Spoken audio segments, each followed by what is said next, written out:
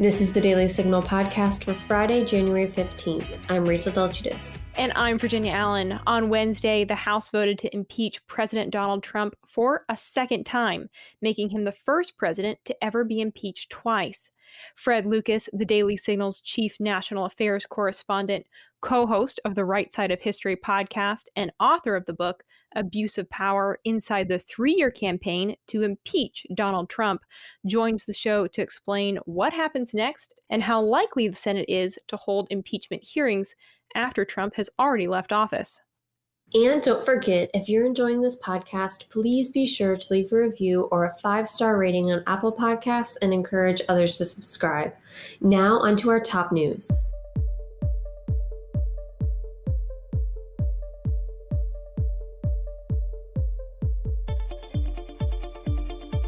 Senator Tom Cotton of Arkansas says the Senate holding an impeachment trial after Trump leaves office isn't within the Senate's purview. The House voted on Wednesday to impeach Trump for a second time for incitement of insurrection. In a statement released on his website, Cotton said that the Senate lacks constitutional authority to conduct impeachment proceedings against a former president. The founders designed the impeachment process as a way to remove office holders from public office, not an inquest against private citizens. The Constitution presupposes an office from which an impeached officeholder can be removed. Speaker of the House Nancy Pelosi proposed a new House rule on Thursday that would fine members $5,000 if they do not follow new security protocols, including walking through a metal detector before entering the House chamber. The metal detectors were set up outside the chambers after the violent mob attack on the Capitol last week.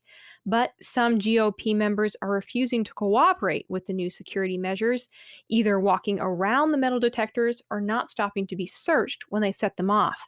In a statement, Pelosi said that many House Republicans have disrespected our heroes by verbally abusing them and refusing to adhere to basic precautions, keeping members of our congressional community, including the Capitol Police, safe. It is tragic that this step is necessary, but the chamber of the People's House must and will be protected.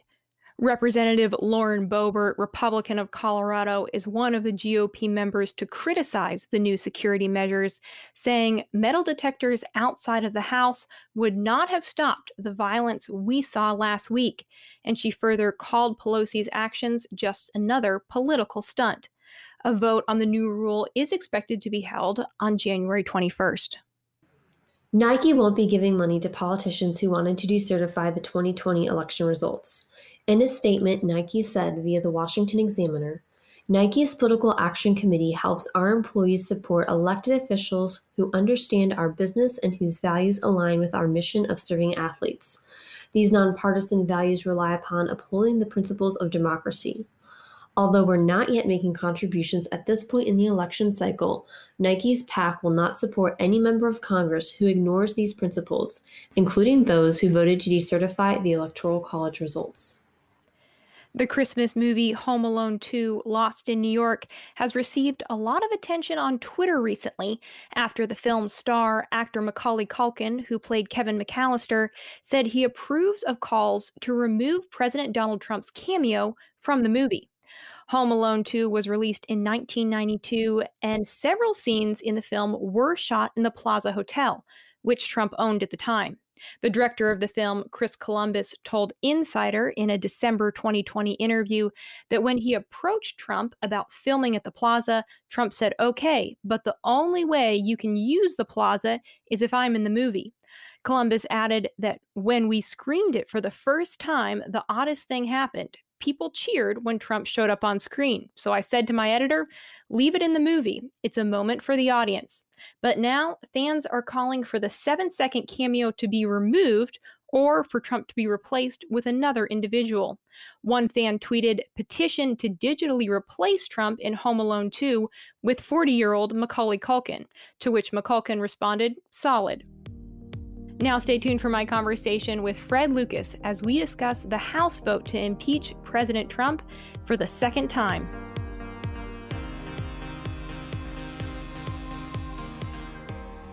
I'm Zach Smith. And I'm Giancarlo Canaparo. And if you want to understand what's happening at the Supreme Court, be sure to check out SCOTUS 101, a Heritage Foundation podcast. We take a look at the cases, the personalities, and the gossip at the highest court in the land.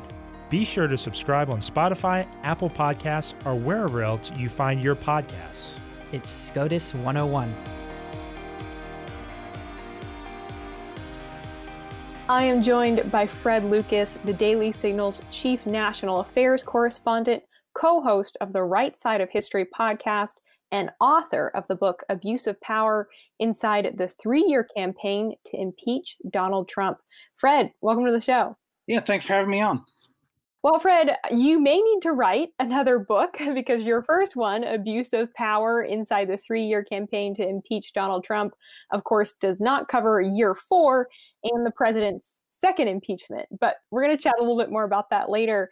First, you covered the debate on the House floor Wednesday that led to the House voting to impeach President Trump. What stood out to you about what was said by members as they debated whether or not to impeach the president for a second time? Well, I thought about how, in some ways, different it was from the previous impeachment. In the sense the debate started roughly, I would say, about the same time in the AM, but they had it wrapped up around 5:30 for the second impeachment. The other dragged well into the night, into the evening, 10 or 11 o'clock p.m. So and part of that was like every member wanted to speak. You did have fewer. I think maybe fewer Republicans wanted to step up this time, particularly. Also, because of COVID, a lot of members were voting by proxy. There was that aspect. And of course, this one was, whether you agree or disagree with this one or the last one, the last one was entirely partisan, almost, except for a few Democrats that voted against impeaching Trump at the first time. This time it was Republicans that crossed over. 10 Republicans that crossed over and joined Democrats to vote for impeachment. Well, and Representative Liz Cheney, Republican of Wyoming, she was one of those 10 GOP members to vote for impeaching the president. And Cheney is the chair of the House Republican Conference. She's the third ranking Republican in the House of Representatives. Just for now. Yeah, for now. So what do you make of her decision and those other 9 GOP members' decision to vote for impeachment? Well, some of the members stated that they felt like it was, which I thought was interesting, sort of a separation of powers argument, and that the attack on Congress was in some way inspired by Trump, and they felt like it was an attack from one branch of government onto another, that they were defending the legislative branch. That's an interesting argument. I think in some ways it's an entirely political argument, but I think in some ways it has more stability than trying to blame Trump for criminal incitement, which, if you look at the federal statute for criminal incitement, it would really not apply to this. I mean, for one, it requires intent.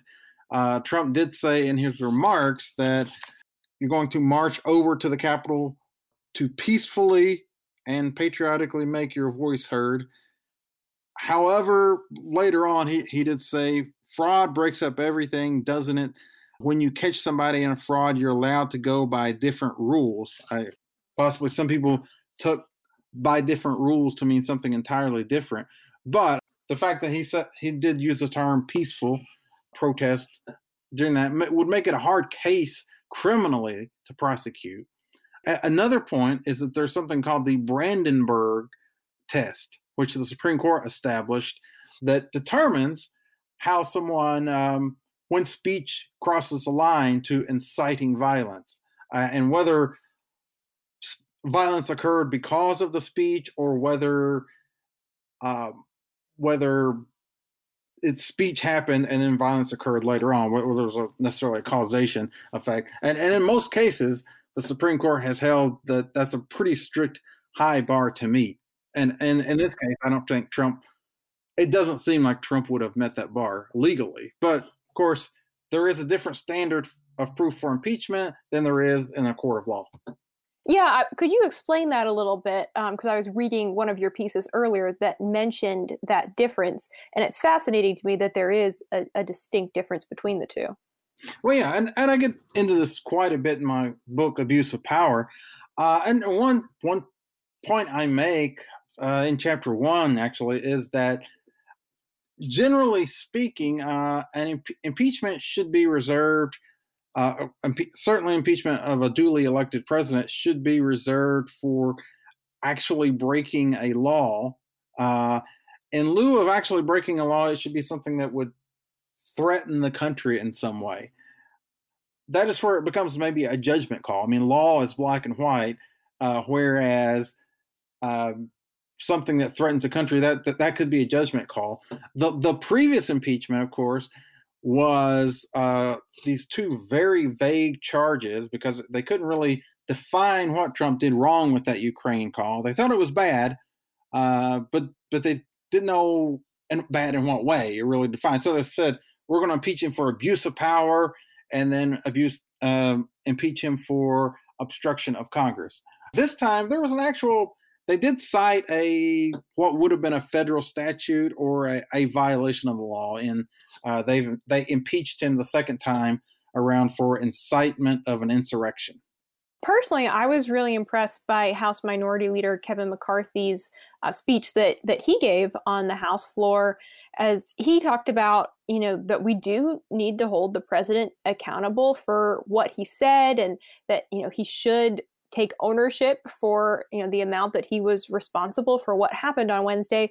But he also really spoke to the fact that impeachment will only lead to, more separation in our nation. And when we're talking about unity, impeachment will not bring us that it will only cause more division. So let's take a listen to just a portion of his remarks. But here is what a vote to impeach would do. A vote to impeach would further divide this nation. A vote to impeach will further fan the flames of partisan division. Most Americans want neither inaction nor retribution. They want durable, bipartisan justice. That path is still available, but is not the path we are on today. So, Fred, what do you think about McCarthy's remarks calling on his colleagues to choose bipartisanship and unity really for the sake of the country? Well, there definitely could have been unity in this. If they put a censure measure on the floor, it would have gotten probably overwhelming bipartisan support. If not overwhelming, it would have gotten probably 3 or 4 times as many Republicans voting for it. And it would have been sort of this sort of condemnation of Trump for the speech given. Whether someone agrees with that or not, that would have been a strong statement, and it would have foregone the loaded impeachment word, I think. And this is something that's reported on in Abuse of Power, which is after Trump's acquittal. Nancy Pelosi sort of comforted herself with the acquittal, saying that whether he's got an acquittal or not, he's always going to have the scar of impeachment hanging over his head historically. And I think we probably saw a little bit of that this time. Pelosi and a lot of members of her caucus that just had this somewhat hair on fire, irrational hatred for Trump before this, throughout the 4 years, really, really wanted to impeach him again and really wanted to give him that, as Pelosi called it, a scar in history. And now he is the first president to ever be impeached twice. Yeah. What do you make of the media's coverage of this second impeachment? Well, it's probably somewhat similar to the first, and sort of a cheerleading fashion. Another argument wasn't really entertained in the midst of all this, I don't think, in most media coverage. So let's talk a little bit about what happens next. I mean, as a country, obviously we're in a major season of transition. Trump is leaving office in less than a week, and on January 20th, Joe Biden will be sworn in. So with Trump leaving office, where does that leave things as far as the Senate holding impeachment hearings? Because we know that Senate Majority Leader Mitch McConnell, Republican of Kentucky, he's already said that the Senate hearing, if they choose to have it, wouldn't begin until after Joe Biden is inaugurated president. But I guess I'm wondering what exactly then would the point be of holding that impeachment hearing when President Trump has already left office and is no longer in power?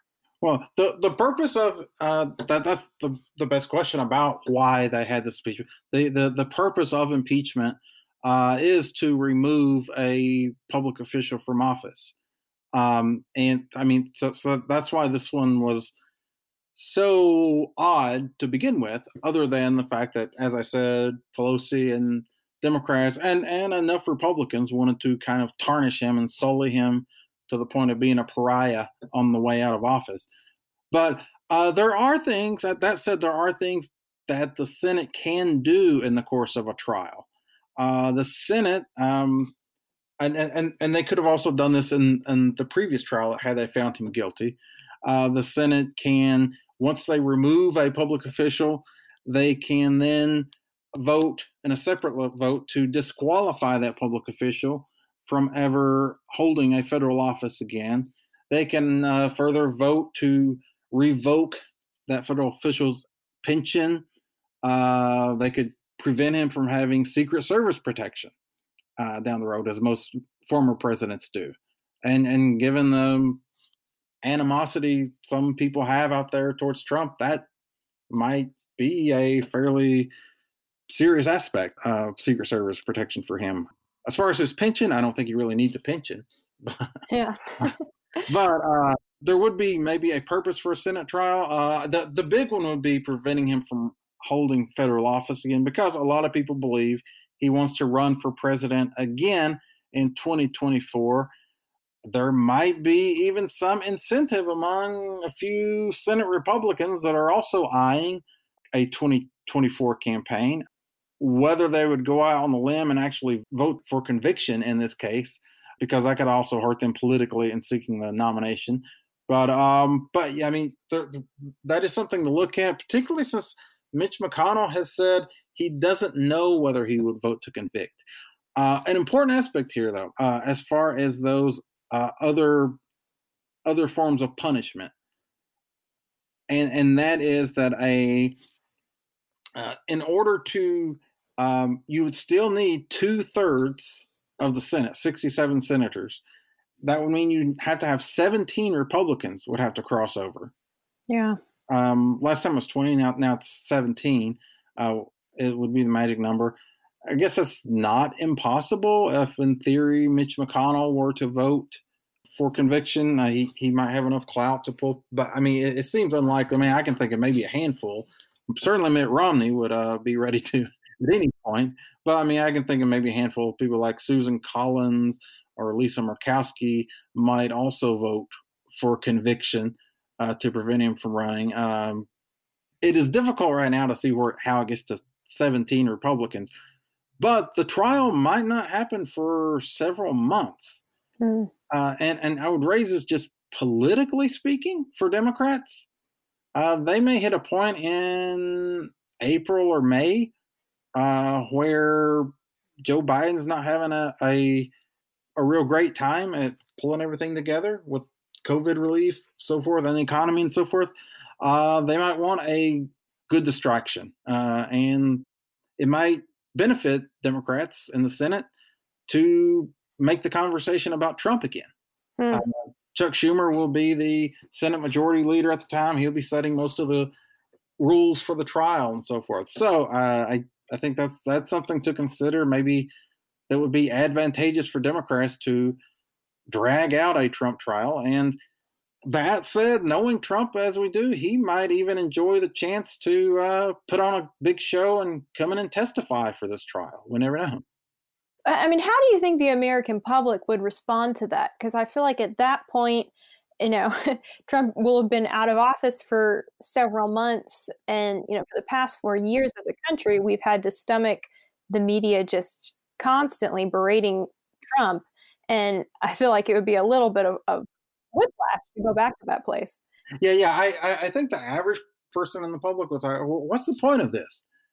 Democrats wouldn't see the political advantage with the average person. They would see the advantage from maybe the hardcore base of their party that really, really, really wants to punish Trump, and also maybe a way of gaining donations, getting the donor base fired up, and I mean that's where I would anticipate that maybe the DNC would think an impeachment trial would be a bonanza, because getting that Trump emotion, bringing that back into the Democratic fold would probably in some way help them politically. How do you think that would impact Biden's presidency, though? Yeah, I mean, this is the point. I mean, Biden could have probably shown a lot of presidential leadership, and he's in terms before this happened, and he could have probably just spoken publicly against it. There's no point in doing this. There's no point in going forward, and it could have gone a long way toward his reputation of trying to be this healer and unity. But we didn't see that. It is important to note that this would not be the only time it's ever happened that a public official was out of office and a trial proceeded. Oh, really? So when else has that happened? Yeah, in 1876, President Grant's war secretary, today it's called defense secretary, William Belknap, was caught up in a corruption scandal. The House was about to impeach him. He actually resigned just a few minutes before they were about to take that vote. And the House voted to impeach him anyway, even though he had resigned. And at that point, went to the Senate. They decided to still have a trial. And back to what we were talking about, which would sort of revoke his pension and so forth. So yeah, I mean, it wasn't a president, it wasn't an elected official, but it was a cabinet official. So that sort of sets this historical precedent that it has happened, and that's something that maybe Democrats can look to justify this. And if you think that the Senate will hold their hearing, what is your prediction for the outcome of that hearing? I don't see how you reach 17 Republicans to vote to convict here at this point. I mean, you might have potentially 5 or 6, but maybe even 10, like you did in the House. But I doubt there's going to be that many. I mean, it's hard to see at this point, and unless between now and the time of the trial, Democrats or Biden's Justice Department is able to come up with some kind of smoking gun evidence that there was collusion between Trump and the rioters. There's that word collusion again. I don't foresee that happening, but I mean that's in theory. I think maybe the only thing that would move the Senate to reach 67 votes. Yeah. So Fred, apart from this being the first time in history that a president has been impeached twice, what else is making this current situation really unique or historic as far as when we compare it with past impeachments? Well, I mean, what we've been talking about, the big one was that the Senate trial, which I think they are bound to have something, may or may not be a very abbreviated trial. They may gavel in, vote. They could even have a vote motion to dismiss and then vote out. The fact that it's happened afterwards, maybe the fact that there was some bipartisanship.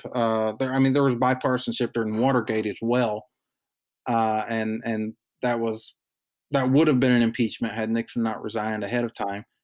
I think it's a historic in the fact that it came after an election, that it came literally 7 days before a president's term expired. I think people are going to look back in history on this one and just say why. They're going to scratch their heads.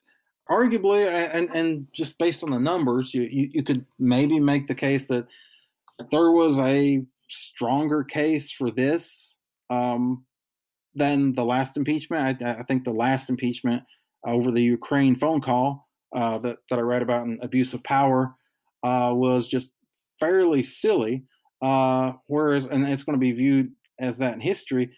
This one might be just because of the trauma the country experienced from the attack on the Capitol. They're looking for someone to blame. Enough people blame the president. So I think in that sense, maybe this one will be viewed with somewhat more credibility, even though I think it's probably a bit of a stretch to lay all the blame at the president. But another important point here, though, and this is something that's really laid out throughout my book, Abuse of Power, and that is that basically the move to impeach Trump began the Wednesday after the 2016 election. And there was a website that launched about impeaching Trump. There was a Washington Post story about it that launched on January 20th of 2017, the day he was inaugurated. So immediately upon his election and his inauguration, the movement to impeach began. You had Democratic lawmakers began talking about impeaching Trump. They managed an impeachment midway through the first term and managed through an election year impeachment trial.